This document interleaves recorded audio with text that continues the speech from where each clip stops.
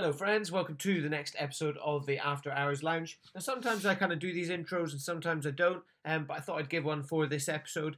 This week I'm joined by my good friend Ewan Sime. Me and Ewan worked together for a few years up in Scotland where I'm from. We worked together in the leisure centre. Great fun working at the John Nike Leisure Centre.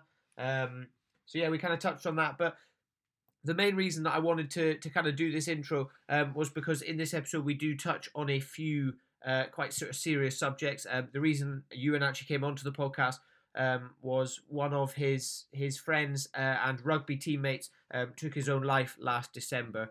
So there's quite a lot of kind of chatting about that sort of later on in the podcast, among other things. Obviously, we don't chat for an hour and a half just about that.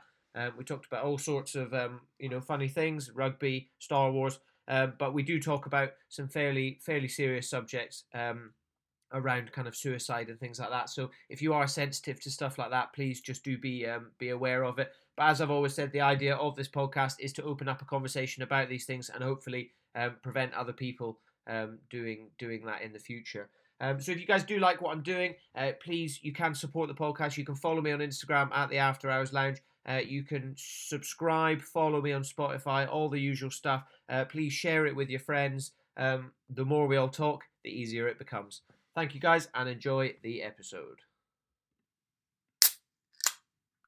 Boom. Hello, friends. Oh, my voice went a bit there. Boom.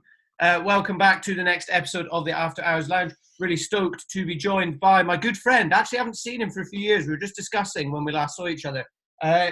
Highland Rugby Club All-Star Ewan Sime. Ewan. All-Star would be a bit of a push there. But yeah, brilliant. Cheers for having me on, Sandy. I really appreciate it. It's been a long time since last saw each other. 3 years we met through work? I think, yeah. Well, I worked with you guys for 2 or 3 years, on and off. Yeah. I was going away. You were gallivanting around the world. I certainly was, but then I always came back to see you all. And actually, it's weird. I always remember going away, and everyone else used to go away, and they'd come back to the UK and work a shitty job in a pub or something like that. Yeah, and I was always stoked to get home because I loved working there. It wasn't for the money we got. It wasn't bad at all. Like for what we were doing, we were kind of stealing a wage a little bit. I think so. I thought it was chilled. It was decent. The kings of the car boot sale is what they called us. We used to set up car boot sales. It was good. It was good. You come about in shorts and a hoodie. Yeah. Occasionally you get free food. You just sort of it's not bad. Although you do have to deal with an excessive amount of weirdos. A lot of weird people. Yeah, and occasionally you have to clean up shit and sick. Poo, yeah. There was a lot of poo stories that came out of there. I did both in one day once. That was horrible. The double whammy. Yeah, is that what they call it? Yeah. Double whammy, yeah. The code, what was it, a code brown and the car boot? Or are you talking about poo and pee? Yeah, I forgot about code brown. Yeah, we had a code that happened so often we had to create a code word for it. It was code brown. Oh, it's grim. We used to draw straws to see who'd have to go and clean up the poo. That was bad. That was you guys on the lifeguard side. For us, we were pretty chilled. We just wandered around opening vending machines. Yeah, it's class. A few of my friends are going to listen to this, and they always say I'm weird because I always talk about poo and think it's really funny. And I don't know if this is going to get edited in a certain way, but it's been 2.5 minutes, and we've already just started talking about poo. So, if anyone's listening to this, I didn't bring that up. Sandy brought that up. So yeah, I'll admit. I think shit. There's nothing funnier in this world than a shit story to me. Poos and farts are funny. Poos and farts are. And that's not just 5-year-old boys that think it. It will never stop being funny for me. Yeah, absolutely. So the reason I got you on, we want to chat about rugby. As I said, you play for the rugby club, and then we're going to get into the kind of more serious reason as to why you're on today. But kind of tell me a bit about how you got into rugby to start with, and then where you're at with it now. Yeah, so rugby I first got into, I'm 24 now, so I was 20 years old when I first got into rugby. I had never touched a rugby ball in my life, and my girlfriend at the time, when I was 20, I can't remember how it came up in conversation, but basically I was talking about, I'd tried a bunch of different sports in my time, and I asked her what was the sport that she found most kind of masculine and attractive. Yeah. And she said rugby players were hot. So my 20-year-old little kind of ego thought I need to start playing rugby. And that was the only reason. I didn't watch it on TV. I didn't have any interest before. I played a little bit in school, but it was mainly just to kind of impress my then girlfriend. and I'm no longer with her, but I still have rugby in my life, a huge part. So it kind of worked out weirdly well for me. Yeah. So I went down with zero rugby playing experience when I was 20. To at the time was a really high standard club. Highland were in National 3, the league 3 leagues below Premiership level, 4 leagues below Premiership level. 4 years later, they're in National 1 now. So I play for the Raptors. Raptors are kind of your B team. Right. When I first came around, the Raptors were a drinking team with a rugby problem. Right. We were basically just in it for the piss. We were really bad at rugby, to be honest with you. We lost a lot, like almost every week. We would train twice a week and lose like clockwork every Saturday, and then get absolutely wrecked afterwards. And that probably turned around for the better when the council decided to build the new bypass and knock down our old clubhouse. Yeah, I remember that. Yeah. Yep, build our new facility, which kind of brought like a whole new level to the club. We also had a guy come along, Ian Chisholm. He was hired from down the Central Belt to come up and class up the rugby club, maybe just kind of bring us up another level coaching wise. Yeah. The club's always had a really good body of talent, a really good production level of talent. We've got a brilliant section in sort of the younger age groups. We've got like a team at every age group, but it was kind of lacking a clear shared vision, and that was kind of what came in with Ian and the new clubhouse, because the old clubhouse, to say the least, was a shithole. It was like manky, cold, disgusting grass pitch. You'd come off. We used to do tackling drills every Tuesday, Thursday. We'd come off. I don't even know why I fucking did it. Looking back at it, I hated it. Yeah. I just kind of went because I liked being part of it and part of the boys and making new friends and the social aspect of it. Yeah. But I was not at the start. I was not there to play rugby at all. It was not fun. The rugby was not high on the priority list. It was more making friends and boozing. Yeah. And that's kind of one of the great things that the club's done for me is it's kind of turned me into a bit of a more serious athlete as well, through strength and conditioning and the kind of different way we train now. So rugby's kind of perceived, you'll know yourself, the perception of rugby is kind of big guys running into each other. Yeah.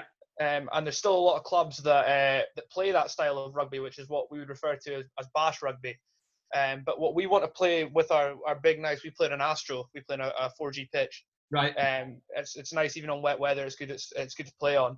We look to play a more expansive game where we chuck the ball around. And we're kind of based more on athleticism and finding space as opposed to running at bodies, which I think is what got me really interested in the game was the appeal of not having to be that tough and hard. Yeah. You can get away with being a bit daintier and a bit faster. And I think that's where my love of the game came from, which is quite a lucky coincidence. Because had it kept going the way it was going, I definitely wouldn't have come back. And I know a lot of boys wouldn't. And now we started off with 2 teams back then. I think we've got 3 now plus a vets team. Right. So three teams, and we usually have between 120 to 150 boys at training throughout the year, kind of thing. And we're about as close to professional club as an amateur club will get as well, with rules and standards off the pitch and stuff like that.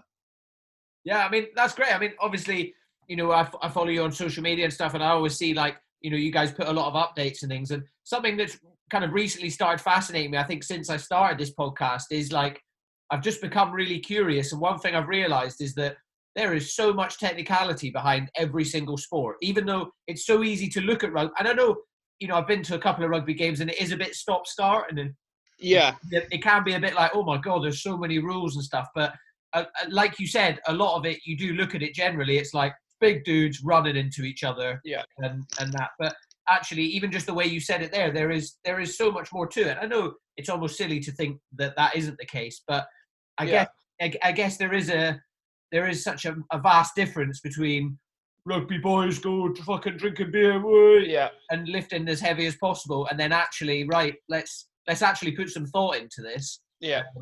Let's put a game on the field that's not only fun for the players to play, but it's fun for people to come down and watch. The crowds that we get now, we get people that used to go to Cali games religiously on a Saturday. Obviously Cali have kind of taken a dive in the last few years. A lot of old boys who have no interest in rugby, but they like coming down and watching the first team chuck the ball around, and it's a really good atmosphere.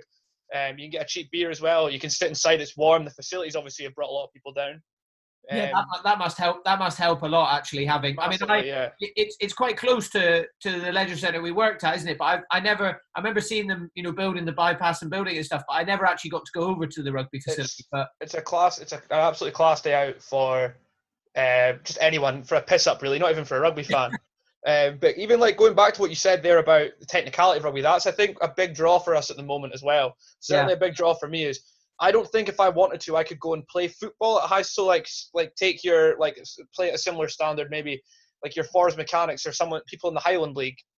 I'm not too sure on the football equivalent of where we play at, but Highland playing in National One as a National One club, potentially Premier if we get promotion this year, would be, you'd have to have a certain base level of football skill before you could show up to one of these clubs. Yeah. Whereas rugby, all you have to be able to do is catch a ball and run. Yeah. There's not much nuance to it in that sense. You can develop the nuance, but if you come down to training, you want to just have a run around. It could just be, come down to training, we'll stick you on the wing, you catch a ball. If you have like any relative level of skill and athleticism, you just catch the ball and run. Yeah. You don't need to have that rugby playing background to get into rugby. Whereas I don't think you could go down to, say, a hockey team without knowing how to use a hockey stick. You'd be a bit lost. Football, without being able to kick a ball and keep a ball at your feet, that's something you have to develop, through time. Whereas rugby is just athleticism, kind of running around and stuff like that, isn't it? So I guess with that in mind, is that why, and I guess having a new facility must have played a part in it, because you probably like, right, well, we've got this thing now. We can't be coming out of this place every day or every week and being shit. Let's absolutely live up to it a bit. But is that something that kind of inspired you guys to kind of, or maybe not you guys, maybe you personally and stuff, to like go on a bit of a, get fitter and focus on the athleticism a bit more? Yeah, I think a big part of it was that we realised that the first team needs to rely on the second team to play well. And when I first got there as well, the general consensus from around the club was the second team weren't very well respected, I'll say, but not necessarily shunned. But it was more like social rugby, like you come down once a week, once every 2 weeks, and play your game and decide to get pissed. But to develop the first team, we had to get better as a second team squad, because when there's injuries, players will get called up to the first team. And also, if the first team are playing on a Tuesday and Thursday against a stronger opposition, they're going to go in on Saturday at a higher level, like with better prep. So it kind of got to the point where we were almost, a few of us anyway, there's a lot of boys who dropped in and out of the second team, but a few of us kind of got the impression that it was kind of taking the piss a little bit if we were going to continue on to, still like a drink, fuck, I still love a drink. Yeah. But to only focus on that and then to continue to show up and try and play in the second team is a bit of a piss take. Yeah. And kind of disrespectful to other boys that are there to really play. We've got the third team, which is just kind of pure social rugby. So if you want to come down and just play a game, the third team's kind of what you're looking for. We get a lot of older players who have kind of given up, late 30s who can't be arse training anymore, and they just come down and have a game. Yeah. Which is fine. But I think now the standard is, if you're playing for the first or the second team, that you're switched on and you're ready to train and play. And ready to the second team get drilled as hard as the first team now. Obviously, the standard's a bit lower. We're a bit slower. Our skills aren't quite there, but like there's still a lot of expected of us, and that's kind of developed in the last few years, just from boys taking it a bit more seriously. Yeah, and how does it work? I mean, could a guy in the kind of second team, could he climb up to the first team, or are you very much stuck in your ways, or is there like trials? How does that work? So we all train together on a Tuesday, no teams on a Tuesday, which is class, because playing next to those boys makes you better, and they're all there to help. And they're fun. They're fantastic at, if they say the thing, like, again, there's this culture around rugby, but it's all big hard men, and they they want to take the piss out of you and like fucking make you do stupid shit and make you, and like, but they if you're there to work, then they're really keen to help you. All these boys, all these first team players, even the second team players who are a bit recently, our current coach, Nathan McLaughlin, he was a first team kind of stalwart for the last sort of 5 years, and he actually just kind of took a step back and said he's going to coach the second team. He's kind of done his time. So boys are, if you're there to play, then regardless of your skill level, every boy is there to help you. Yeah. That's cool. Coaches as well. You must get that kind of, you get that sort of camaraderie, I guess, behind with something like rugby. I mean, it's always, a lot of people tend to notice it anyway with rugby, and there's, I'm sure we'll get into it, the whole rugby culture thing and, that social side of it. But I guess it's nice that, do you find that there's a bit of a switch now that you've got this facility and everyone's taking it a bit more seriously? is there a bit of a switch as soon as you guys get onto the field as opposed to when you're in the pub? Or is everyone absolutely. chilled? I would say that generally speaking, like, so if you were to see us all on a night out, you wouldn't be able to, like, there's not like everyone integrates with each other, everyone's friends with each other. You know, we've got a big, like, perfect example, lockdown happened, you know, we got a big Call of Duty Warzone chat. There's like 40 of us in this Call of Duty Warzone chat. Yeah. And even like, you know, like, it's just, it's so ridiculously inclusive. But even for myself going down, there was a huge stigma of like, oh, these first team players are going to kind of maybe bully the seconds or not include them. And to be honest with you, at points, there was that when I was first there. But that, again, was in tow with boys not taking it very seriously, and that maybe annoyed other boys, which I understand. Yeah. I kind of can get on that level, but it's different now. No, it's completely different now.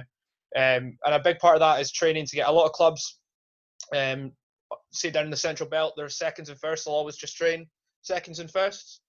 But not us. Everyone trains together, and yeah, like you said, anyone could step up into the first team. So yeah, a few different players last year actually ended up stepping up into the first team from the second team and kind of filling in as a crucial part. And then when the first team players came back off their injury, it was a bit of a headache for the coaches to try and you know, differentiate who they wanted to pick for games and stuff like that. So, but that's the kind of, I suppose that's the kind of boring side that we're talking about. I mean, there's a lot more fun things that we could talk about. Yeah. To the casual listener that doesn't involve around Highland. Like, I mean, there's obviously the stuff you were talking about with the camaraderie off the field and the drinking and stuff like that. Yeah. The initiations and stuff like that. I mean, we could get into that a little bit if you want to, or for sure. I mean, how? I guess. I mean, you're quite like me. You're pretty open dude, and you're pretty. You obviously you like having a couple of beers and like having a bit of fun. I mean, what was that like when you were first starting? Were you kind of a bit worried about, is there going to be like initiations and like, in American things, they call it like, you get hazed and all that stuff. Yeah.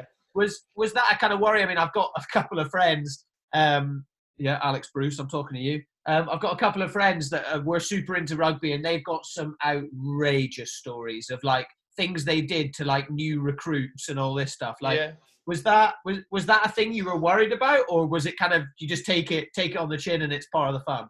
So do you know, if I was to say the expression, the dregs, the dregs of a pint, I would say. Yeah. I kind of got the dregs of that part of the culture. Okay. So I think now there's kind of two different, there's university rugby, which is like to the nth degree of what you were talking about. So like they've kind of got no one to hold themselves accountable to because they're a university club, and whatever happens will fall back on the uni. So like I've heard stories about guys going to uni initiations, and they've all had to drink until they're sick, and then they have to like wrestle in the pool of the sick, they lock people in cages and like keep them in there for like nights on end and stuff like that or whatever. Yeah. And then it kind of over the last kind of 8, probably closer for us, definitely over the last 4 years. It's changed, so we're obviously kind of with the new facility, Inverness also being a small place, we have to be extremely careful with what we do on and off the pitch. Yeah. So like it would be so easy for a paper like the Courier to pick something stupid off that we've done off social media or in town in our club attire and just kind of plaster it all over the front page, because there's not really anything but a slow news day in Inverness. Someone's stolen a bread loaf. Someone's stolen a bread loaf, or Harry guy's out of pies too early, or some shit like that. So it's not exactly hard for us to get, especially with the stigma around, like you said, rugby players. People kind of want us to slip up, I think, as well. Yeah.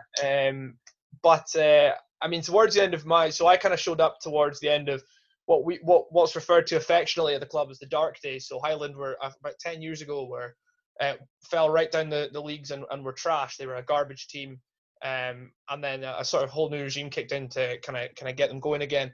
And before kind of probably social media played a huge part into it for sure. And things going on Snapchat and that, there was some really bad stories, like boys ripping, like falling over, like some of the heavier set boys falling over seats in buses and like ripping the seats off, or people drawing blood, or people having to eat cake. Like the worst one I heard was somebody dropped a cake on the floor and 2 young boys had to wrestle each other for who got to eat the cake off the floor. The stuff like somebody had to down this pitcher and they were sick, and they had to drink the sick out of the pitcher if they were sick, and Oh obviously God. that was a one-time thing though. But that was a long time ago. Yeah. So, we have what's called initiations. So an initiation would be like, it's different now. So now it's just you drink on the butt. You get leathered basically. They just get you drunk and they make you sing, and they kind of make it, and it's all very PG and very safe. Whereas I kind of got the tailor end of that. So on my initiation, I had to get bollock naked, sit at the back of the bus. I had to drink a half and half of 70 and cranberry juice, and finish 4 Weetabix while I was doing it. And then I had to crawl from the back of the bus to the front of the bus naked, while getting punched by all the boys and slapped. And then again, that was around about the time that I had the same girlfriend who I kind of got into rugby for, to try and impress. And I was going through to see her in Edinburgh the night after. So there was 4 of us doing the initiation that day. One of the boys, who I will not name, made a mockery of it, kind of fucked it a wee bit, started crying. So me being Billy Big Bollocks at the time, thinking I would impress all the rugby boys, I stood up and I finished his half bottle of his vodka and cranberry, still naked. And then I sat down, and we were on the bus back from Stornoway, windy road off the ferry, and I was sick all over myself. Oh God. Then got straight off that bus, absolutely hammered. Got on a train to Edinburgh, and then got off to my girlfriend at the time, who was less than impressed with the stink of me. Yeah. So that was kind of my experience. But it's not like nobody's at that point. Nobody's there to hurt you. You know, it's just kind of, it is hazing, like you said, because that's not causing pain. That's not upsetting anyone. Nobody's really getting bullied. It's just kind of, I think that kind of thing is to kind of wean out the weak of boys who just aren't really willing to put themselves on the line a wee bit, maybe. I guess it's just something that's been in the culture for so long. Yeah, I mean, it's gone now, and I definitely don't think we're wrong for seeing the back of it. No, I don't think so as well. And it's super interesting, actually. I never thought about it but actually all my friends that are telling these kind of horror stories like you just told there, like they all played for university teams, and it's so true. It's so true what you said, that actually, you know, I bet a university team doesn't give half a shit compared to what like a city team does, you know. And actually, because you're right, like, you know, as soon as you guys slip up, do anything wrong, absolutely, it's a target on our back. Unfortunately, that's why none of us. We used to always go out in our Highland ties as well, but we kind of refrain from doing that now, just because even the slightest slip up, and you know, you're kind of marked for having that club kit on. Exactly. And and as you said, it, you know, it is one of those things that is so easy these days because everyone has a fucking HD camera in their pocket, don't they? You absolutely, know? yeah. Everyone can take it, and someone might find it funny to upload a picture of, you know, even something as innocent as you've had a few too many, and a guy goes, "Look, it's time for you to go home," and essentially it looks like you might be getting kicked out of a bar, and if you're wearing an outfit, suddenly that's ruined, and you're called up on Sunday morning, and you get kicked out of the club, you know, and that's They're you know, don't get me wrong at all. There is a lot of boys that, and myself included, sometimes can get a bit too on the rowdy side. I mean, I suppose we're all the same, aren't we? Like when we have a few too many beers, we've all, in the great words of Mike Tyson from The Hangover, we all do dumb shit when we get fucked up. Yeah, it's just like the kind of like, but unfortunately, that gang mentality of when there's 30 of you in a club and one of you is doing that dumb, stupid thing that it spreads everyone else, then all of a sudden they're like, look at the Highland boys, you know, they're all going mental together. But in reality, like, everyone fucks it every now and then, you know, like everyone has too many drinks and spews on the dance floor, or falls into some girl and knocks drinks into it or something. But as soon as you got that tie on and there's a big group of you, people automatically label it together, and it turns from that one guy was doing that one thing to, did you see that group of boys in the club last night? They were being so rowdy. And like you said, everyone's got a fucking HD camera in their pocket, so it's almost kind of intimidating a little bit.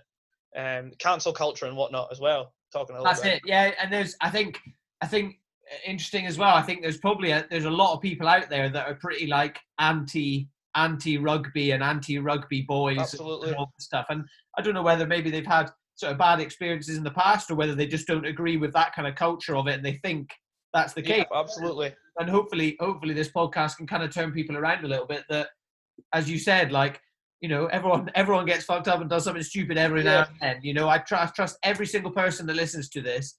Like, at least, all of you have got drunk at one point and been sick on yourself. Or accidentally done something or said something that's hurt someone's feelings that you did not mean. Something like that. We've all done fucking stupid shit. Absolutely. Exactly. But yeah, it's a stigma, and I understand why it's there. I do understand why it's there. It's also intimidating when you see groups of boys. You don't often see groups of boys cutting around in 20s and 30s, especially in a small place like Inverness. So I can understand how it would be intimidating, or a lot of pride. I'd imagine, say, if probably some boys listening to this going, I don't got fucking scared of rugby players, I don't care. But I didn't mean it like that. I just meant, it can be. I mean, I for one would find it intimidating. Oh, dude, I do. For sure, I do. Like, I see a big, to anyone who's not part of it, a big group of guys in their 20s is always going to be intimidating. Absolutely, I'm the same. I'm absolutely the same. Regardless of what they're wearing, or how big they all are. You see a big group, you're always like, oh, fucking hell. But yeah, I wonder how ready they're going to be. Like exactly. So it is always intimidating. But I guess it's almost nice to know that, it's something like rugby. I always felt that there was that certain level of, like, kind of camaraderie and respect of, like, you're going to get drunk, and if one of them does start actually trying to cause something bad, if one of them's starting to pick a fight and stuff, usually, I mean, in my experience, I've seen the other lot be like, nah, we're not going to, pull him back, and we're not going to do, I've been on nights out in Edinburgh, or even, down south in England and stuff, and a load of rugby boys out, and one person starts stuff, and usually it's all ended very quickly. Absolutely, and the people who get the worst, if something like that does happen, then typically the worst grilling will come at training on the Tuesday. It always gets back to the coaches, or other players will be like, we can't do this. Like, you can't do this. It's not worth risking our good name for such a stupid, trivial thing as to reacting to some guy pulling your tie off, or doing something stupid like pushing you or bumping into you on purpose. It's not worth everything you kind of we've built over the last 4 to 5 years to rebrand the club. Yeah, exactly. That's it. And I guess it's one of those things, and for like for me, I'm a few years older than you. I'm 29 now, and, like, as much as I hate to admit it, like, I am getting older. I'm 30. And as you do get older, I guess, have you found, like, as you've got older, perhaps you start, the boys have maybe started to calm down a little bit, and you're not as bothered about, going on that. You're maybe a bit more focused on, like, actually, let's go play a fucking sick game of rugby tomorrow, or let's go smash training and stuff. Would you say that guys, as they get older, are a bit more into that? You said guys in the third team are kind of, they can't be arsed with all that stuff, but you guys are relatively in your prime in terms of rugby. Would you say that's starting to happen, or do you think that's just the culture as a whole? Yeah, I think it's more so like, I would agree with that. It's different for everyone though. Like, there's guys who are my age who don't drink full stop, and they just absolutely love rugby, and they're 9 times the player, 10 times the player I am. And that's purely on the basis that all they do is they go to the gym and they work their fucking ass off, and it shows on the pitch. Yeah. And that might be the difference between potentially, say, myself and someone who's playing at that level above me, is just the ability to not drink and to work hard as fuck off the field. Yeah. I'd like to think I work relatively hard off the field, but I do enjoy a piss, getting pissed up, Yeah. So it's kind of, and also when you get a big win, you want to get drunk. So I think you're definitely right. And then boys usually start to, kind of pull away from the sport a little bit when they get to about 30. Right. I think you've been playing for 10 or 15 years, and your body starts to get sore. The recovery's different. Yeah. You've got families coming in. You can't really be giving up 2 nights a week plus your whole Saturday to travel through to Aberdeen or Glasgow. Yeah. So it's a massive mixed bag. But that's what I was saying. That if anyone listening to this is, like, looking for an outlet, like, the best thing they could do is come down to Highland. It's so, like, welcoming and opening. There's something for someone down there at any level. Yeah. And it's probably one of the best decisions I've ever made, certainly in the last 4 years, is to go down and put time and effort into it, because I've gotten so much more out of it than I've put in. You get so much back from the club, so it's fantastic, and a great opportunity for people to come down if they're looking to try something new, Yeah, mate. I mean, I fully thought you were, like, born and bred rugby player. I thought you'd been playing since you were, like, 14, 15. I didn't know that you started when you were 20. I thought you were, one of those kids that was playing it. Yeah. Well, I got put down to rugby. I went down to rugby when this is something I actually don't really mention that much, but I went down to rugby when I was 5. Uh-huh. And I don't remember it, obviously, but my mum said that I absolutely loved it. And I went down for like 2 sessions. And then my family was like an out-and-out football family. So, like, my dad was like a really religious Cali Thistle fan. Right. And he was like, nope, you're going to football. And I hated football. I hated Yeah, the that's games. I the thing, hated isn't it? playing football. I hated the culture. At that age, I just did not want to be around the sport. And that actually forced me out of sport for a long time, because Yeah. I said, I was like, I don't want to play football. I don't want to play any sport. I'm just, and I didn't play sport again until I was like kind of 9 or 10, when I took up basketball and hockey. But I mean, it makes me wonder how different things could have been had I not been forced into football, Yeah. where I'd be at rugby wise just now. It's so easy to think like that. Like, I remember I didn't play any sport until I was 18 and went and learned to become a windsurfing instructor. Like, no sport at Yeah, all, you know. And I remember in like sixth year and stuff, like, I wasn't a very popular kid at school. I wasn't with the popular kids, but I remember sixth year, the classes get smaller and everyone starts hanging out together and all this. And all the boys, the popular boys that were on the rugby team and stuff, they all, like, we know each other quite well. Like, I'm quite a big guy. Like, I'm nearly 6'4" and I'm pretty broad. And they were like, "Oh, come and play rugby," and I was like, "Nah, fuck that. Like, I'm not interested." yeah, And one of my big regrets now is that I said no. Like, I wish I'd said yes. I wish I'd gone along. And they were. I think because I had this stigma of like, they're just going to do it and make fun of me and all this. But I think they were pretty genuine, and yeah. I was and I was quite a fat, so I was the size I am now, but 10 or 15 kilos heavier. I think I was about 110 kilos. So, They probably want to use you for your body. oh, for They, sure. But and looking back on it now, I can see that. But at the time, I was kind of like, no, I was like, I'm being baited into something. They're gonna, yeah. like, they're gonna pull my pants down in front But of everyone. they were trying to whore you out in a different way. They were trying to whore you out for your weird genetics that made you hit Yeah. puberty at 13. But that's the thing, and I wish it's a shame because I kind of wish I'd done it, and I often think because, like, I mean, I think if I'd started it then, 16, 17, I think I'd probably have been quite good at rugby. Like, I'm quite a big guy, and now I'm quite sporty. I've grown into being quite sporty, so I probably would Yeah. have enjoyed it. But it's so easy to say, oh, what if I'd done this and what if I'd done that? Like, you're here now, and it's obviously Yeah, so. I mean, having a good time. do the first team, is that like, are they professional rugby players? I mean, how you said you're like the rung below. I mean, do those guys get paid at all, or is it still just No, no. So they do play teams that get paid under the table. Anything before Premiership level is meant to be amateur. right? But a lot of the big clubs that the kind of the SRU, I think, what I've gathered, I'm not in the know. But from Right. what I've gathered from from hearsay and from speaking to friends who went down to uni and played for certain clubs, is that all these teams pay their players under the table, sometimes quite a substantial amount of money. Right. And SRU kind of just look the other way, or because they want to have big successful clubs in the Central Belt or wherever. But we get paid. We don't get paid at all. Everyone's amateur. There was talk of potentially starting to pay if we last year maybe, but boys, we actually got asked as a club, would you like to start getting paid? And I think 90% of us said no. Oh, really? Well, just because it creates a bigger divide, doesn't it? I mean, maybe if you were to look into there's a club, like if we were to go into the Premiership, then yeah, maybe start 20 quid a game. What happens is, like, there's a club down in the Central Belt, Hawick, not Central Belt, sorry, they're in the Borders, I think, and all their players, they're in the Premiership, get 20 quid after a game, and they just spunk it behind the bar to kind of give back and show Yeah, that yeah. they're I mean, that's a nice way of doing it.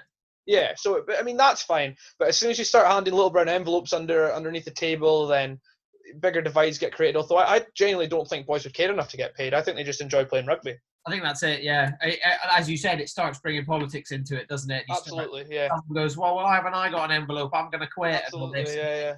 yeah. It just creates rifts, I guess, doesn't it? Yeah, totally does. Yeah.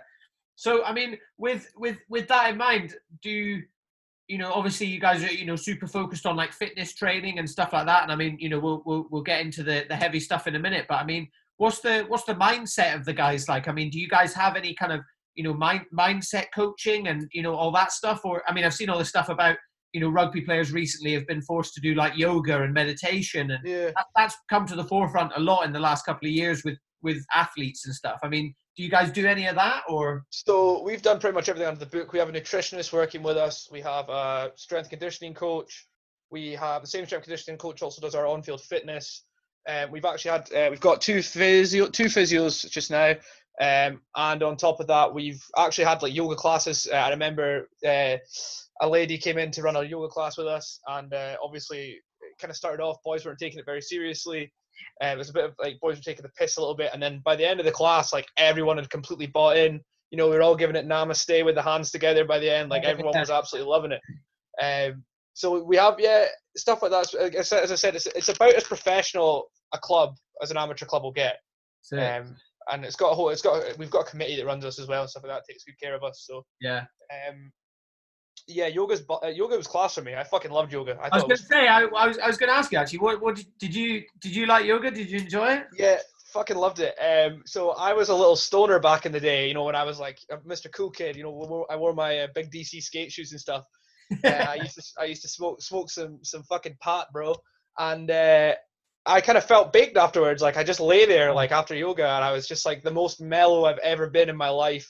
It felt class. After we finished it, I think like there was a class of 30 of us did it in the club, and I think 10 of us stayed on afterwards and just lay on the couches listening to like I think it was Fatboy Slim or something, just chilling out. Like half of us almost fell asleep. It was really good. It does put you in a weird state of mind. I started doing it two and a bit years ago, and I haven't done it much. I've got a bad back as well, so it's pretty good for me. I have a bad back and really tight hamstrings, so I do it quite a lot because it's brilliant for that.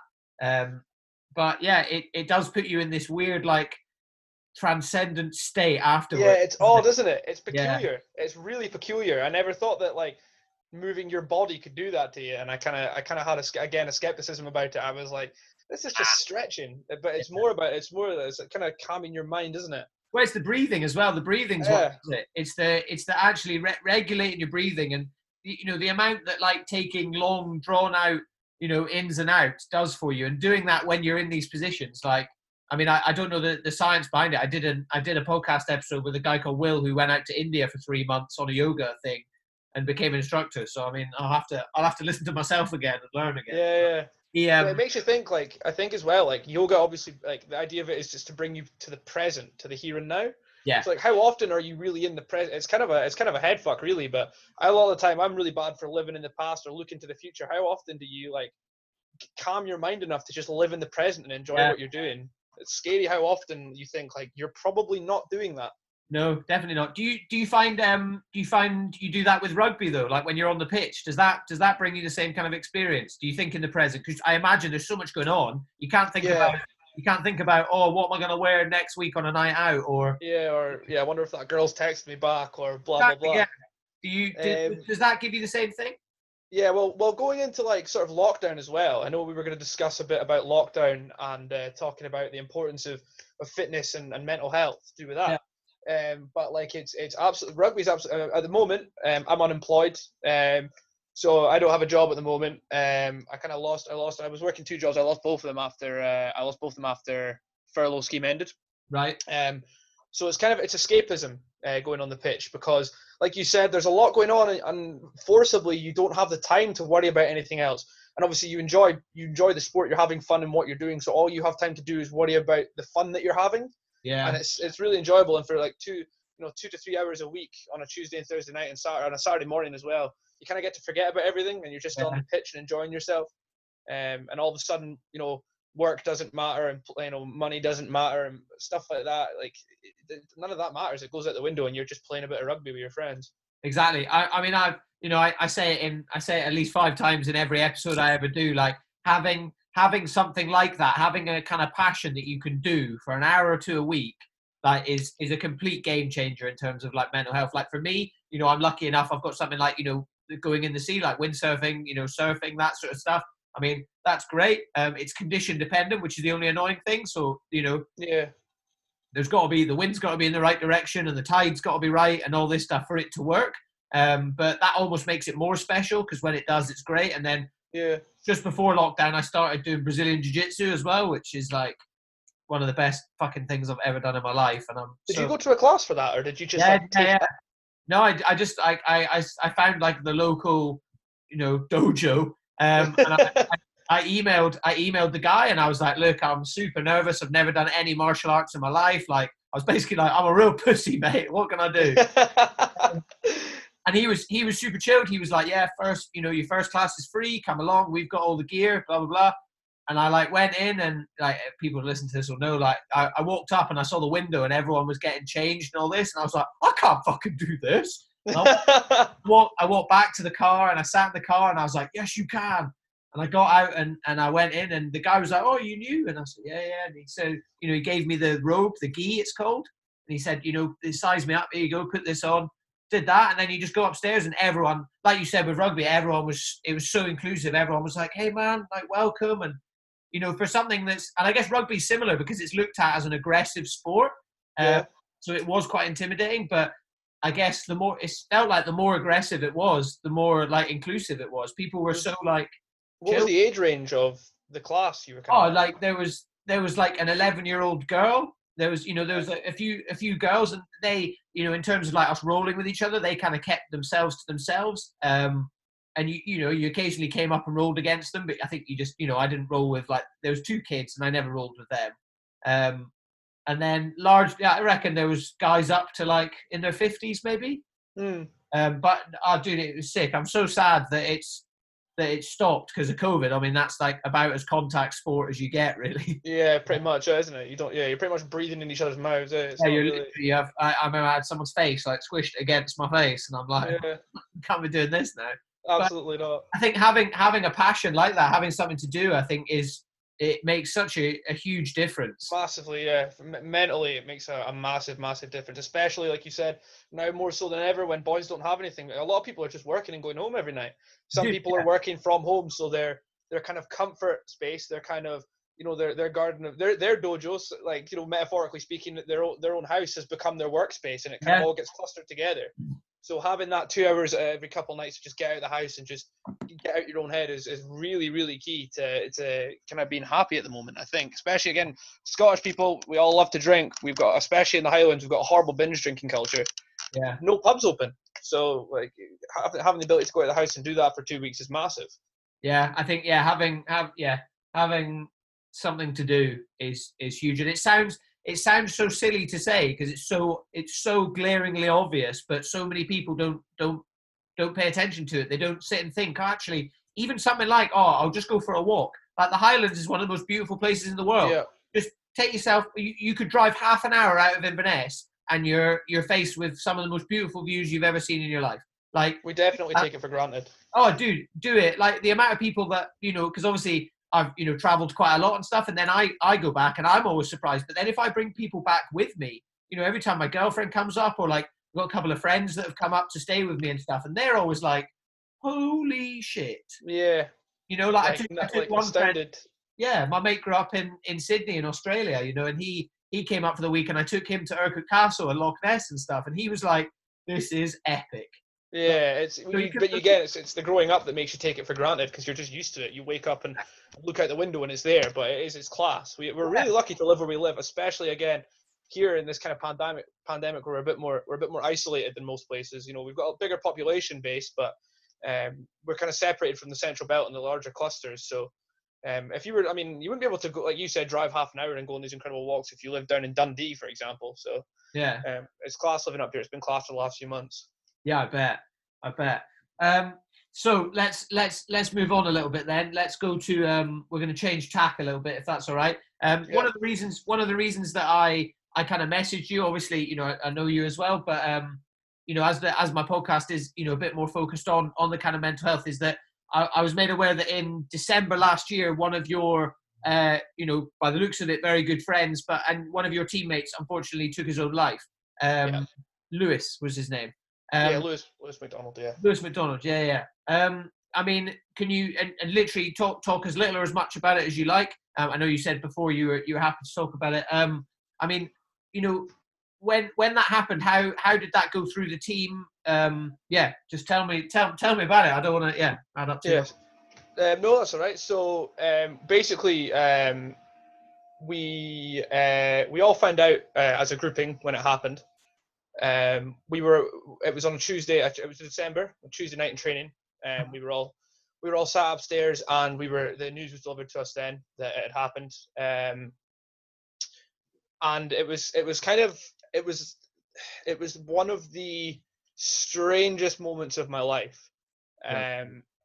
And I would definitely not in a million years have ever wished I could have done it with a, the group of boys that it kind of happened with, because I don't know how I would have been able to handle it if it wasn't for all the boys at the club being around us and being so tight knitted at the time. Because we talked about all the drinking and obviously on the field stuff brings you together as rugby players, and obviously you make friends through that. I've made friends for life through the club, through that, like through the drinking and the rugby.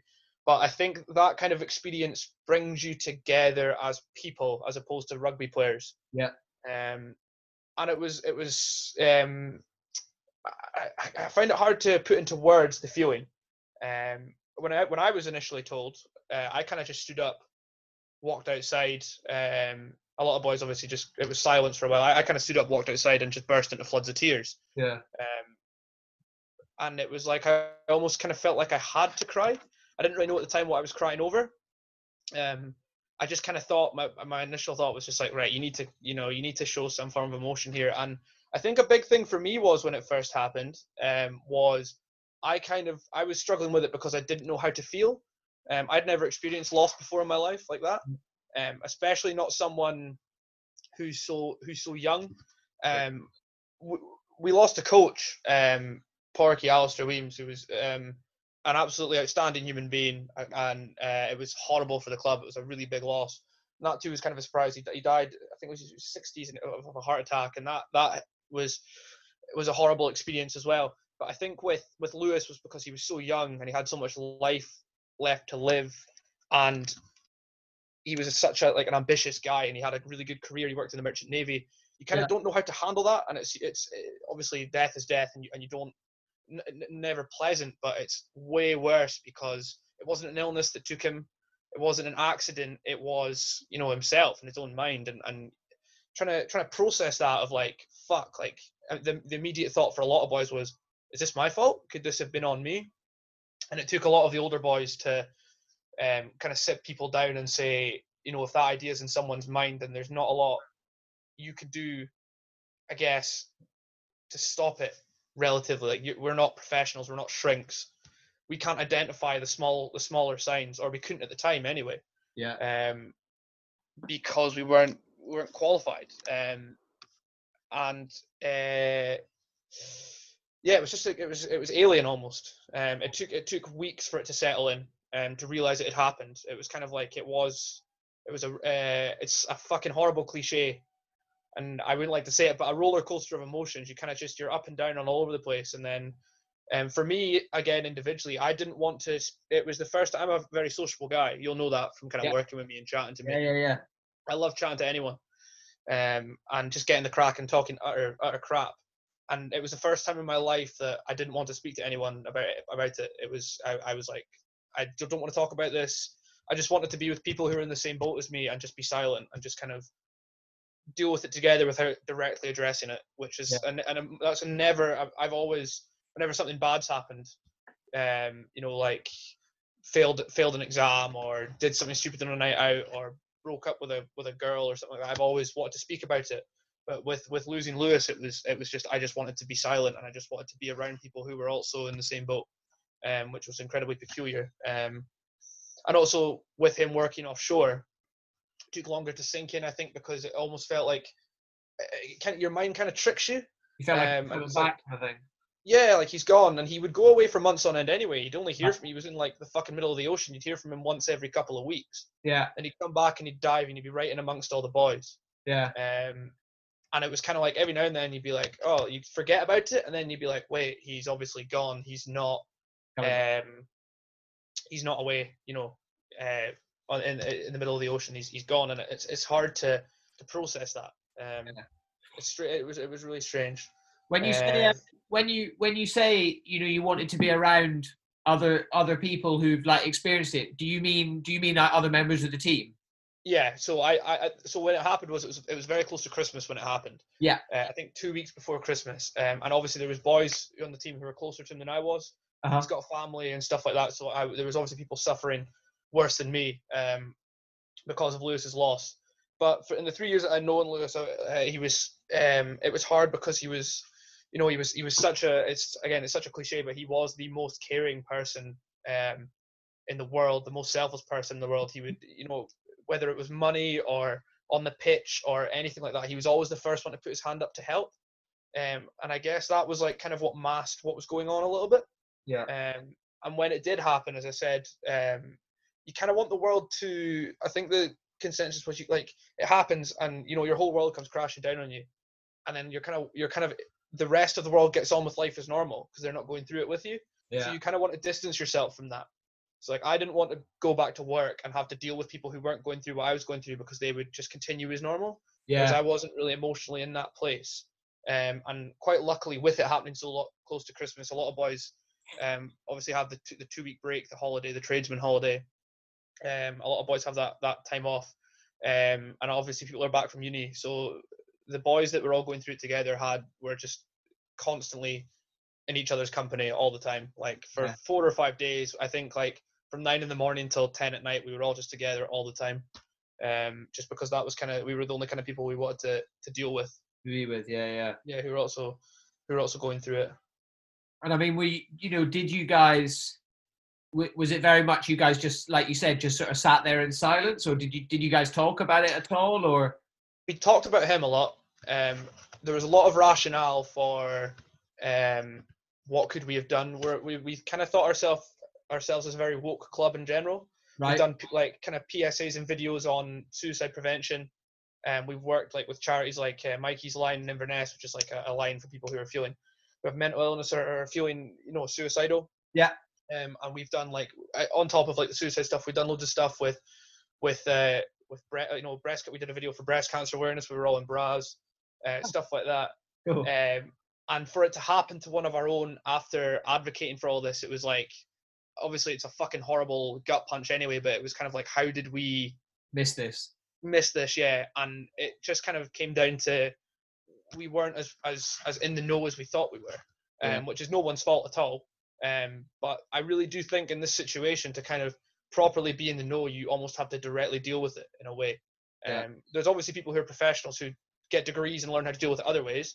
But for kind of average Joes like me and you, I think you have to kind of go through it to understand. And the signs were there, I would have said. And there was a lot of things that had popped up. I knew myself and a few other boys felt pretty guilty because there's a few times when Lewis got wrecked, drunk, and he would say things like, I'm not feeling good in the head. Yeah. And then there's a few boys who had lost friends to suicide before, and they'd cornered him and been like, dude, if you're struggling, I'm here to talk about it, and kind of offer them an olive branch or that sort of thing. And he would shut off when he was sober. But he was so convincing. He would say, "No, I'm fine. I'm totally fine. Fine." And then sometimes, every couple of months, it would maybe come out that he was feeling a bit shit. But when it happened, it was the biggest shock in the world. Because when he was sober, for what it was, he was just the happiest dude ever. Yeah.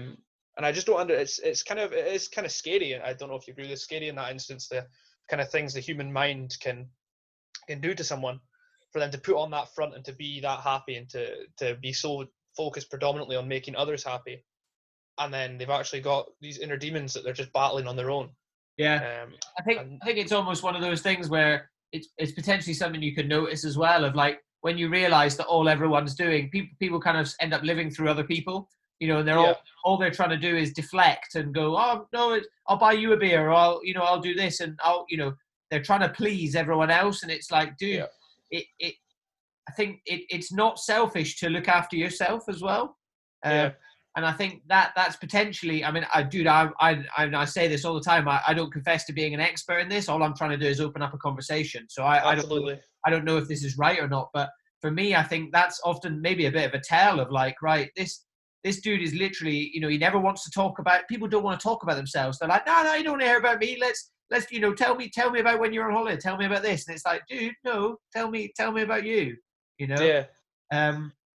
And I think that was a big thing for me going forward as well, is what you just said there, of if someone's ever been that excessively nice, then it's easy to be selfish and forget to just like completely deflect the conversation and be like, yeah, tell me about you, what's going Yeah, on, and exactly. then not taking no for an answer, kind of being like, no, you need to, let's speak. Yeah, and I think with with that an approach I've taken, especially now, since my own troubles, and then since starting this, is just like the act of just trying to find common ground. Whether it's that the other person, like, I guess you already had this with Lewis and your whole teammates, but I bet if any of you are struggling to come up with something to talk about, you just talk about rugby. Yeah, It's already a common thing that you guys can talk about, and finding that with another person, you instantly become comfortable talking about something you know about. So yeah, you can, go and talk to, like, for me, I've got like 3 or 4 conversations that I know I'm comfortable talking about, yeah, and if I'm a bit nervous and stuff, usually I try and deflect to those conversations, but the other person needs to be up for it as well, um, but it can be super, super difficult. So I mean, how in the wake of what happened to Lewis and stuff, I mean, have you guys kind of changed the way you do things? Has there been any sort of opening up of you guys? Do you guys all go and have a beer now and then and talk to each other about stuff, or how does it work? I definitely think so. So I actually personally, and I kind of noticed it as well with other boys, is even the trivial things get brought up now that wouldn't have been brought up before. Right? So like just like stupid little shit, like if like someone's having a bad time at work, or somebody's had a bad time with like a girl they've been seeing, or it's just no matter how trivial, people take the time. The boys anyway take the time to listen to it, and it's not that they wouldn't have before, but I think people thought, oh, they don't want to hear about this. But now Yeah. it's like every little thing is listened to, and it almost kind of went the other way. So now boys are kind of like hyper sensitive to how boys are doing outside of the club, and like it's obviously that's a really good way to be, to the point where even boys kind of, if they say maybe saw something on social media that wasn't too good, like a depressing status or something like that, even no matter how trivial, it would always be brought to people's attention. Like, do we need to address this? How do we go about addressing this? We can't. I've had conversations with boys where I've kind of thought someone, again, I won't name names, No, of course. where we thought other boys in the club maybe weren't doing so well, or even people outside of the club haven't been doing so well, and we've kind of like addressed it like calmly, like, how do we go about asking them? We don't want to corner them and force them into talking, but at Yeah. the same time, we need to figure out like if everything's okay. We need to seem genuinely interested. It can't just be, you okay, bro? It's got to be, or whatever. That's fucking. I don't say bro. I'm not a douche like that. But No. Yeah. but like it can't just be like a stupid message. Like, are you okay? How are you doing? Like, it needs to. I think it needs to seem quite sincere when you're, addressing people with these sort of things, because you don't want to just seem like you're asking if they're okay for your own sake of getting it. Like, I've done my bit. Like that's me. I've asked if they're okay. It's like you've got to seem genuinely concerned. That's it. And I guess it's easy for like yourself or whoever, when you're trying to help someone out, it's easy for yourself to think like, are you doing this for kind of selfish reasons so that you feel better about yourself for helping Yeah. out? But actually, I think it's very easy for people to think that. I mean, I know I've certainly felt like that, and you're like, well, am I just doing this so that I've done my good deed of the day, kind of thing. Yeah, absolutely, yeah. But actually, I think it's very easy to think like that, and I think we almost shouldn't think like that, because irregardless of whether you look at it as good deed of the day or if you're being sincere, I think you're still doing a good thing. Yeah. Whether you help an old lady across the road with her shopping because you want to do it, to feel like a better person yourself, or whether you're genuinely doing it to help the old lady, you're still fucking helping her take her shopping across the road. You've still done something good regardless of the motivation behind it. You've still helped another person get through that day, and I think that's another stigma in itself, is taking away that, like, why should I feel bad for helping someone else out? Fuck yeah, it makes me feel good, and As long as you're making them feel good, it shouldn't matter. exactly. That's exactly my point. And I think helping, there is a lot of that, and oh no, I shouldn't do that, and I'll look stupid, or people will think I'm just doing it for the likes. If I'm, I think people going out, if you're filming it, and then you're a fucking arsehole. But if you're genuinely reaching out to someone and seeing if they're right, especially if they're one of your mates, it's so easy. As we said, everyone's got a camera in their pocket, but it's also a phone. Yeah. So That's it's so easy to just message your mates, and I know, say, are you okay? But you can always add a little bit more. I mean, I know the pubs are closed and stuff, but let's go for a beer when they open, or let's do whatever, like jump on Zoom and have a beer together. It's so easy to do these days. Yeah, it's just like that, the simple little things, and it's just consistency as well. Can't be once every 4 weeks. It's got to be a consistent, and it has to seem genuine. Yeah, definitely. I think once you get that, once you get over the hurdle of initiating that conversation, it's really easy to uphold. And I've noticed, like, since I started this podcast, a lot of my sort of friendship group came out and were like, I had no idea that you suffer with this. And they've all kind of said, oh, I've got this, this, and this. And I like to think it's kind of brought us all a bit closer, because now, lockdown separated us an awful lot. And then we're all also kind of getting to that age where everyone's kind of got, girlfriends and people. We're not all together like in Greece every summer now. Everyone's doing their own thing and stuff. So it is harder to stay in contact. But now, like the Boys has just been on Amazon Prime. I know you watch it as well. But like every week, like 2 or 3 of my mates, we've got our own individual conversations of like dissecting the latest episode and stuff. Yeah. And something like that, like I said, some sort of common ground is such a great way of just keeping a relationship going. So that's why it's class that we're all involved with rugby, because that is our common ground, and that keeps us kind of connected and together and stuff like that. But it is such a tight knit group of boys as well. Like, it was so, like, what's the word I'm looking for here? It kind of like, it was so like reality shattering, seeing everyone that's usually together in this happy place, and they're in this bubble of rugby where everyone's just having a great time all the time because you're just with your pals, you're playing rugby, you don't have to worry about work and stuff like that. Dealing with this, and everyone just kind of being at their lowest point. But obviously being together helped massively with that. I bet. Yeah, I bet. Because like the funeral, there was like just a complete sea. Obviously, there was loads of people there, but there was just a complete sea of green, and green and red with the Highland colours, and it was just it was nice to see how much of an impact Lewis made on everyone at the club. To the point where they, like, just every single person, whether they'd had a couple conversations with him, or even we had under 18 boys who'd never met him come along and attend the funeral, just because he was such an out and out great person. And it was really nice to see that as well. I mean, I guess, and that, as you said, like, that kind of shatters the reality as well, because it's one of those things where you're like, that'll never happen to me, I guess, isn't it? That'll never happen to me. It'll never happen to me. But then once it happens, I guess all it does is bring you guys closer together. And it was obviously the end of last season. We lost the end of last season to the coronavirus. So we've almost not even really had the chance to kind of honour him properly in a way yet. We were going to have our end of season awards. I think there's going to be an award named after him there, and stuff like that. And obviously playing for, I just burped. Excuse me. And he's not gonna be forgotten in any way. And we kind of have to just take his values that he lived by and apply them to ourselves if we're going to take anything from this. It can't be what we could have done to make the situation different. It's going to be like, how are we going to go forward and not let this happen again? And on top of that, what did Lewis teach us? Which is an awful lot. He taught us loads of things with his selflessness and his kindness. So how can we go day to day while emulating that and honouring him by acting the same way as he acted when he was around? And it's something as well that we've all grown extremely comfortable to talk about. At first, it was quite difficult, but there's loads and loads of funny stories about Lewis. Some absolutely cracking stories about him. And it's kind of nice that we've now gotten to the point where we can discuss those as well.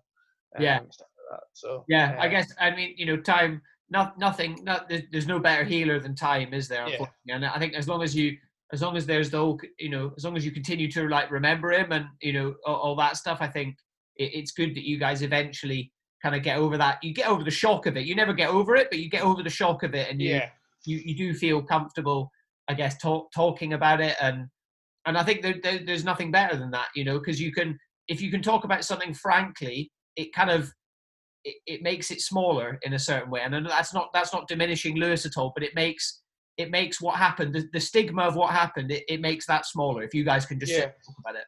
if you can address it, then absolutely, yeah. It's just Yeah. it's healthy. It's healthy to address it head on. It wouldn't be healthy would be to tiptoe around the issue. Exactly. Yeah. If you guys That's why I'm confident, coming on this podcast and chatting to yourself about it. Initially, like I kind of I messaged a few boys and I was like, do you think this is a good idea? Coming on and maybe talking about this, or do you think it's a bit insensitive to the family or friends, or whatever? But I think it would be insensitive not to talk about it and address the issue. so. Yeah. And talk about these sort of things and speak about how good of a guy he was and speak about how we could potentially prevent this going forward. You can't shy away from it at all because it's an issue it's ongoing in every facet of life, especially now more than ever with lockdown.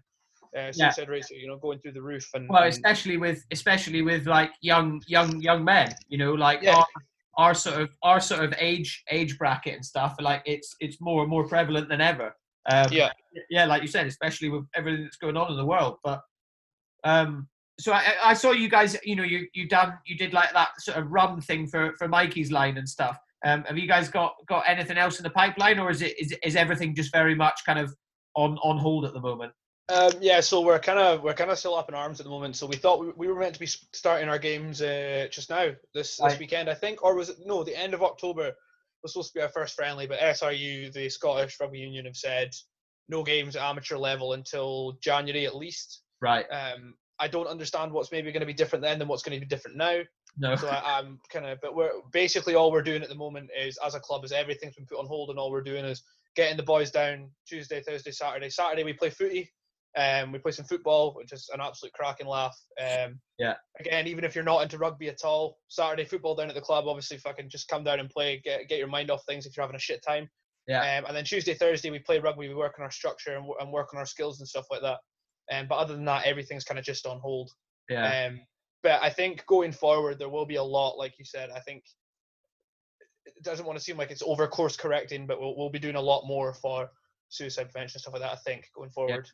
No, I don't think it's course correcting at all. I think when a tragedy like this rocks a club like that, of course you're going to steer into it and you're going to go, right, let's do, and that's not, that's not to say you're ignoring every other issue out there, but that's the most prevalent one in our personal.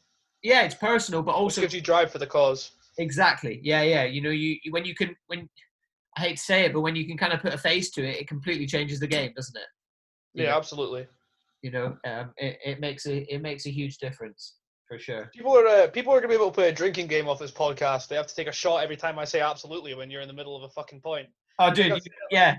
I've said it like 20 times. Everyone's got a buzzword, mate. Everyone has a buzzword. I can't remember what mine was because obviously I taught a lot of windsurfing, so I regularly stand up for an hour in front of people and just tell them about stuff. And I can't remember. I had a couple, and as soon as you notice it, it's all you can think about. Game over. Glass shattered. Yeah, absolutely. That's a good one, mate. That's a good one. Cool. So I mean, let's onto something perhaps a bit more positive. You lost a fucking shitload of weight during lockdown. Yeah, man. Weight did you lose? So Instagram at Ewan Sime for EWANSIME for any ladies watching this, if you want to go and have a look. I am single, by the way. Over lockdown, I just kind of thought the first 2 weeks of lockdown, I was drinking pretty heavily, a lot of beers, getting pissed up a lot of the time, and I just kind of thought, what better opportunity now than to just kind of go for it with no work. Yeah. No work and nothing else to worry about. Just getting money from furlough. So I just kind of went on this mad crash diet that my friend helped me out with, and what a difference it made, cutting out alcohol and shit, and eating well for the self-esteem and the mental health just went through the roof. I've kind of lost it a little bit now since the pubs opened up again, but it's mental what exercise will do to you to keep you sane. I almost enjoyed lockdown. Dude, I loved it. Yeah. I had the best time. How much weight did you lose altogether then? So I put in the Instagram post it was 10 kg. Right.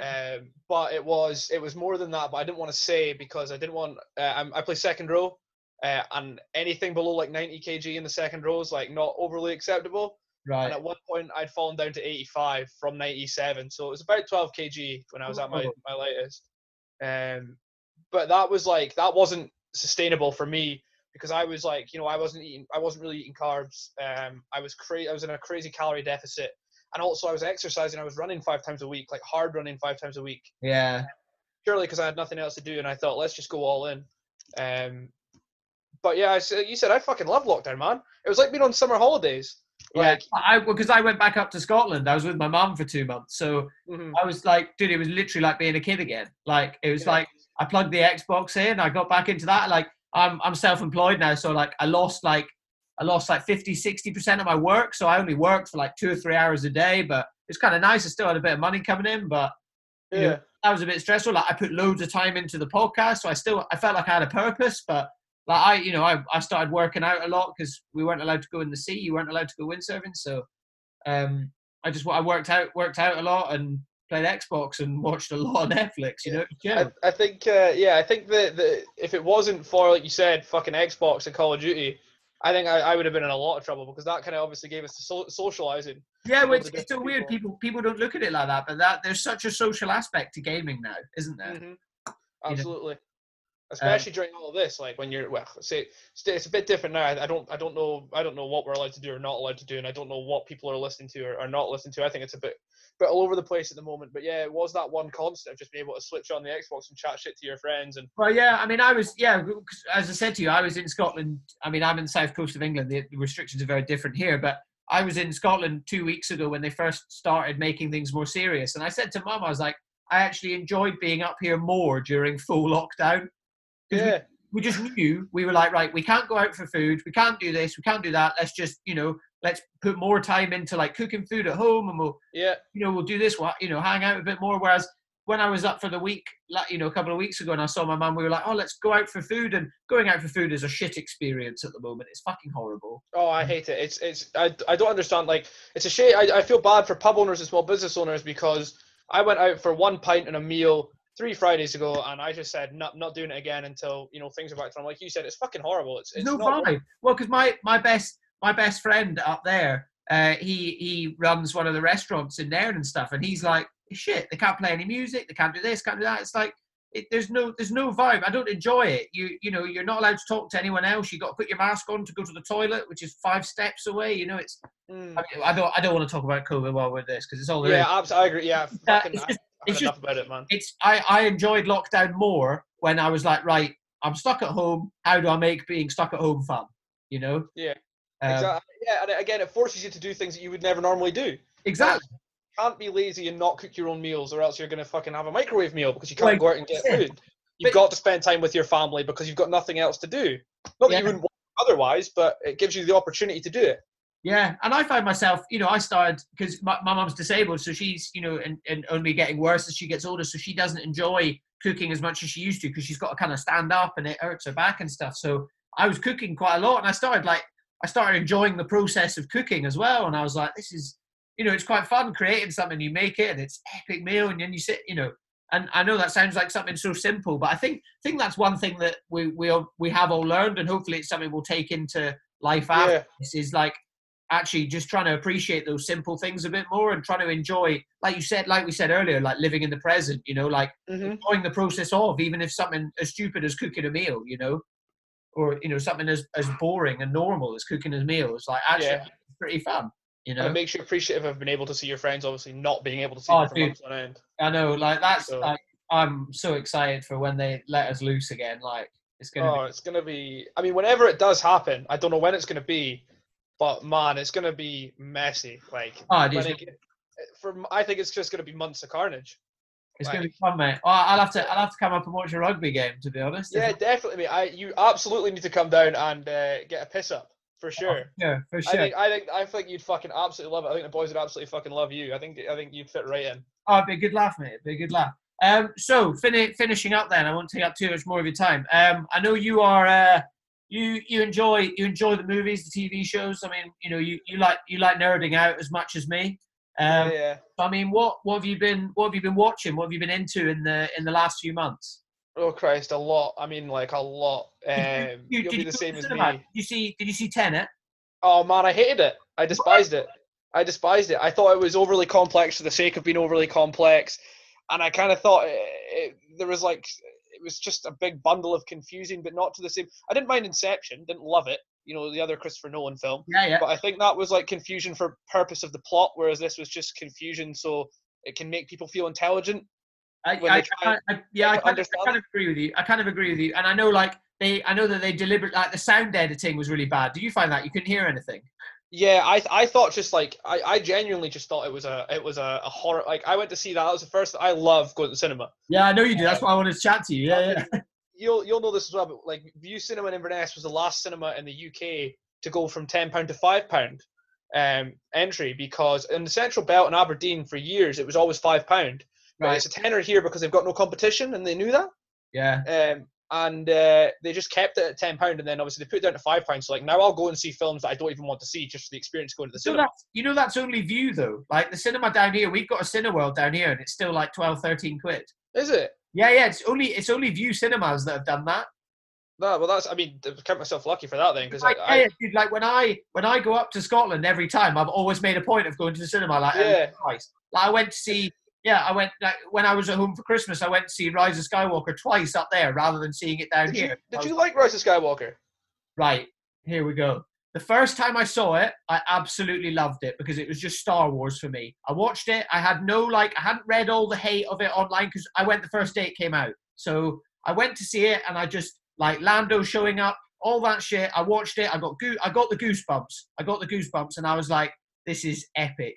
And then you fanboyed out a wee bit. I fully fanboyed out, and I was like, so as a cinema experience, that first time, it was unbelievable. Since then, I have noticed there are some significant flaws to it. However, as a general, just Star Wars movie, like I still enjoy it. I know, and I've read like the original plan for that movie, like the Colin Trevorrow's plan, and it's significantly better. But as a movie, I went and saw it, and I got the same feeling that I got when I was 8 years old going to see The Phantom Menace. So now I thought that the individually the most 3 individual films of a trilogy I've ever watched in my life. Yeah. They just feel completely disconnected. Oh yeah, they are. They are. As a 3, and I don't understand why they wouldn't just get the same director or a set plan for all 3. Yeah. I'm a bit of a wanker when it comes to movies, so I'm pretty skeptical. Yeah, you are. You're a lot more skeptical than me. I've seen your posts and stuff. Yeah, yeah. I'm a pessimist, so I'm always a kind of glass half empty guy. Especially I love me some Star Wars. Fuck, I love Star Wars. This is what I want to talk to you about. I hate the Disney trilogy. I fucking hate it. Like, especially like the thing that annoyed me the most was, so I don't know about you, but I don't like the prequels. I don't like the prequels at all. Right. Episodes 1, 2, and 3, but those were made by a crazy old white dude, right? Who was kind of past it, but he was given complete creative control. And I was like, do you know what? At least George Lucas had a vision for those 3 films. Respect. He did what he set out to do, didn't he? Yeah, and they were connected, and he wrote a shared story for them. And then I look at this new trilogy that's had triple the amount of money put in. You know, they've had so much more time. The professionals were paid to make these films. And I'm like, how did you fuck it up so bad? Like, somebody's getting paid millions of pounds for this, and you've managed to just make a complete, not terrible films. The casting's good. The special effects are spot on. The action's well done. I like the score as well. But, like, it's just a clusterfuck. Yeah. Like, nothing makes sense. Exactly, yeah. And, like, the whole, like, the last, like, 30 minutes of that film, like, I felt nauseous afterwards. I was just like, what? Like, it felt like the last 30 minutes of that film, had they spread some of that out throughout the trilogy, would have been good. Yeah. I like Rey being a Palpatine. I would like to see, what I would have loved to have seen, I don't know if you agree with me here, it would have been cool to have seen Rey to start off the first film where she did, and Kylo Ren to start with first. I love Adam Driver's Kylo Ren. I think he's fucking class. He's the best bit about it. Without him, absolutely. He like, I would watch a supercut of just his parts of those films. Yeah. Like him. I love how he's just a pissed off teenager. He's just a pissed off teenager. Yeah. Like, he saved Rise of Skywalker for me. He was unbelievable. Yeah. You can tell he's putting his all into it. But I digress. And I would love to have seen Kylo and Rey switch in the second film. So Rey finds out she's a Palpatine, becomes evil, and then Ben finds out, like, kind of has remorse for what he did to his dad and becomes good. And then that also would kind of explain Rey kicking his ass in the first film with no training. It would make her more of a threat, because Kylo's not a threat, because in every film he's been made to look like a bitch. Yeah. So I would have liked to have seen, but nah, it was just a clusterfuck, and Palpatine returning was cheap. I didn't like that. It was a bit cheap. I mean, the one side of it, I was like, yeah, I get it because he's always been the string puller through every movie, and I kind of get it. And it was kind of a nice bit of symmetry that oh yeah, he's back, but it was cheap. What about Absolutely. what about Mandalorian? You can't dislike the Mandalorian. Mandalorian is one of the best things Star Wars has made since Empire Definitely. Strikes Back. I'm glad you Is said that. To me, the Mandalorian is it's that's Star Wars. It's yeah, mate. small story. It's a small story set within its own world. It doesn't even need to address the Jedi because the Star Wars universe is bigger than that. Like it doesn't need to always be about Jedi. It's It's a literally the self-contained universe. story. It's outstanding. I love it. I love. Only thing is, a little bit nervous about the second season, because it did so well the first season. I'm scared they're going to start throwing, established Everything. characters at it. Yeah. Did you watch the Clone Wars Yeah, I cartoon? loved it. Love the Yeah, I Clone love Wars. it too. So that's why I'm not too worried because I think they're going to throw some characters from that into it, which kind of I think, dude, I think John Favreau needs to be given the keys to the kingdom. I think he knows what he's doing. Yeah, well, Taika Waititi, the director of Thor: Love and Thunder, Yeah, he's done some really good films back from New Zealand. What We Do in the Shadows. I don't know if you've seen that. I've not Fucking seen that. And then fantastic. what's the he's done that, and then I've seen Jojo Rabbit, which was brilliant, and then Jojo Rabbit's really good. He's also done the one with Sam Neill yeah, and Wilder People, Hunt for the Wilder yeah, People. yeah, Yeah, he um, yeah. So there's the right people are behind it. I think. yeah. So he's got a Star Wars film coming out, which I'm really looking forward to. He did an episode of The Mandalorian.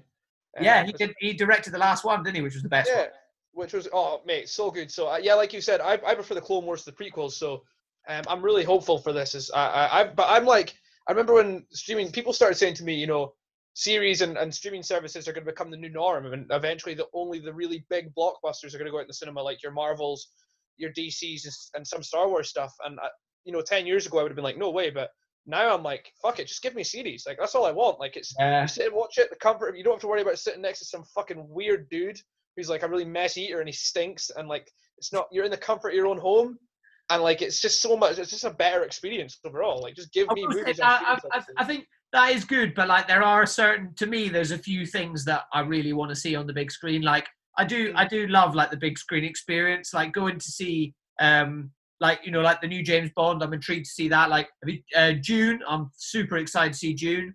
But like that to me, that's the film. Like, I want to watch that in the cinema. Yeah, But yeah, dude, it's hard. So yeah, so you're pretty excited for Mandalorian then? yeah, mate. To say the least, it's going to be a bright spot of 2020 for a terrible For year, I sure, think. for sure. Yeah, that, and then I mean, we discussed it on Instagram. Like, fuck me, that new Batman film as well. I think that. Oh, was it Matt Reeves directing that? The guy who did Planet Yeah, of the yeah, Apes? Matt Reeves. Yeah, I was out and out against that film. Like were I you? didn't want it. Well, I love Ben Affleck as Batman. He's the best on-screen Batman we've had. He's just been in terrible vehicles, I think. So Yeah, he's been in like terrible movies, but I think he's fucking great, like as Batman with the cowl on. yeah, But then, and I love Robert Pattinson. I loved him in The Lighthouse with Willem Dafoe. yeah. Done so well to turn his career around after Twilight. Like to do that, to come out of Twilight and to now be where he's at, fucking exceptional effort from him. He's good in Um, he's good in Tenet as well, isn't he? He is good in yeah, Tenet. he was the only part I liked. Yeah, He was deal. fantastic, and the only part of the film that I had any engagement with was at the end. Oh, I won't spoil it. Yeah. Oh no, that's so good at the end when he's going Yeah. to get on the The only helicopter. part of the film I enjoyed, I was like, oh no way. Yeah, Like maybe it's made so me the only part of the film that made me feel anything. yeah, But when that trailer dropped, and I was like, I'm in, 100% bought in. yeah. Like, Oh got the man, finger. I I'm must all for Pattinson. I must have watched it 10 times. I must have I watched might watch it. I literally might watch it when this is over. I think I'm going to now. I'm going to watch it when it. this is over. Getting Um, hyped. Yeah, I've seen they've started filming. Of all places, they've started filming in Liverpool. Like, yeah, Glasgow too. They filmed in Glasgow. yeah, that's epic, man. That's so cool. I think it's funny how when people said Robert Pattinson's not going to be a tough Batman, like he's not got the presence to play him. And I think it's fantastic that they've definitely put this in on purpose. The last 30 seconds of the trailer, just him wailing on someone and literally just kicking the crap out of them. Yeah, just ending him, absolutely destroying Like him. he literally didn't even throw the first punch. He just annihilates him. Yeah. Oh, dude, like there's all this stuff about he's not been getting fit for it. He's not been bulking up. Like I don't believe that for a second. He looks big. Yeah, big. he's under that coat, mate. He's been lifting some tin, mate. He's been shifted, and I'm not in a position to be judging the man if he's looking like that. Like, I'm all for it. Really, really for it. Yeah, me too. I've got a lot of time for him. I think he's a legend, mate. I think he's a legend. Yeah. Nice. Wow, mate. It's good to chat some. I hate when people call that nerd talk, because it's not nerd talk, because everyone loves the fucking Yeah, MCU. it's in the mainstream now. It's in the mainstream Mate, now. yeah, You're a nerd not to enjoy it. exactly, mate. Yeah, it's weird if you don't talk about this stuff. So yeah, Yeah, it's good. definitely. Yeah. But yeah, dude, yeah, let's finish it up there. I mean, thank you so much for coming on. Like, you know, it's a big thing to talk about this stuff with your mates, let alone on a platform like this. I'm not saying I'm Joe Rogan getting millions of views, but I'm sure there'll be you know, quite a few people that'll be interested to listen to this. So it's epic to have you on, mate. It's good to talk. Yeah, definitely, mate. That was class. You definitely put me at ease there right at the start, and no, I really enjoyed it. Thanks for having me on. It was class. No, it's good. Well, guys, thank you very much for listening. I hope you enjoyed it. If you did enjoy it, you can do all the usual shit. Give me 5 stars on Apple Podcast if that's where you go. Who uses Apple Podcast though? Spotify, you can follow me, subscribe, like, share. I'm on Instagram at the After Hours Lounge, and then you can find Ewan at Ewan Sime if all those ladies want to go. He is single, remember. And yeah, If you're curious, yeah, I'd imagine they'll take one look at the page and see how fucking weird I am in general, and just be like, mate, no. he's lost a lot of weight. He's looking good, ladies. But yeah. But yeah, guys, thank you for being on, and we will see you for the next one.